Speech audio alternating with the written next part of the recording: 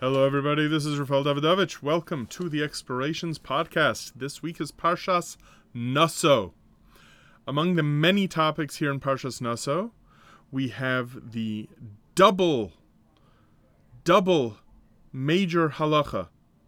On the one hand, we have the halacha of the sota. This is a woman who has been behaving in a way that gives her husband good reason to suspect her of having committed adultery. On the other hand, we have the halachos of the Nazir.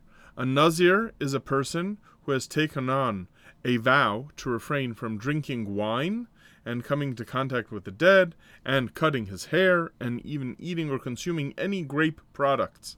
These two major areas of halacha are put side by side in the Parsha, which has led to many interesting takes on this. One main take, which is found in the Gemara, the first page of Masechta Sota, says that the reason why these two halachos are placed next to each other is to teach that if a man sees a sota being given the treatment in the temple, as you will see if you look at the Parsha, the sota is brought to the temple, and a Kohen brings her, and she has to drink this water that, if she is guilty, would lead her to die a shocking death. If a man witnesses this ritual taking place, he should take a vow to refrain from wine.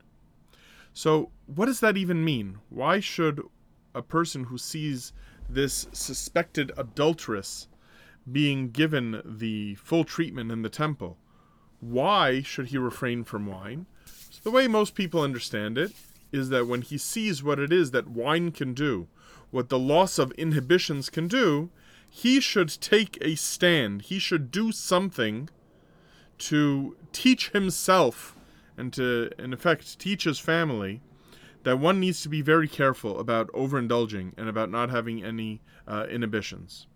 I'll take this a step further today as I share this idea with you, which is that the way I see it, the Sota and the Nazir are two extremes of a community, meaning the community exists in a center place, meaning it is people follow the norms of a community, and people sometimes go beyond the norms of a community.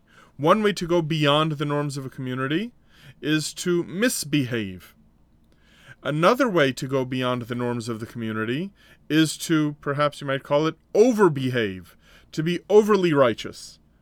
And I think the Gemara in Sota is saying that sometimes when you see that society is tilting in one way, so that the Overton window of society, look it up, the window of what is considered acceptable in a civilization is pushing too much in one direction, you pull the way to the other direction. However, being a Nazir is not necessarily a healthy thing either.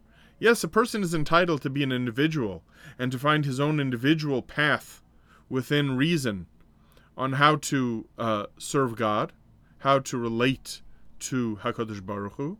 On the other hand, that has to be centered as well. So what the Parsha is really saying is that both the person who is all the way there on the left misbehaving and the person who is all the way there on the right trying to find his own path and do his own thing, you know you have to do with both of these people? Center them. Both of them have to come to the Beis HaMikdash. This one has to come to the Beis HaMikdash, to the temple, to the Kohen, to have her marriage repaired. This one has to come to the Beis HaMikdash, to the temple, and to the Kohen, not to be repaired, but to be told, listen, you want to do your own thing? That's fine.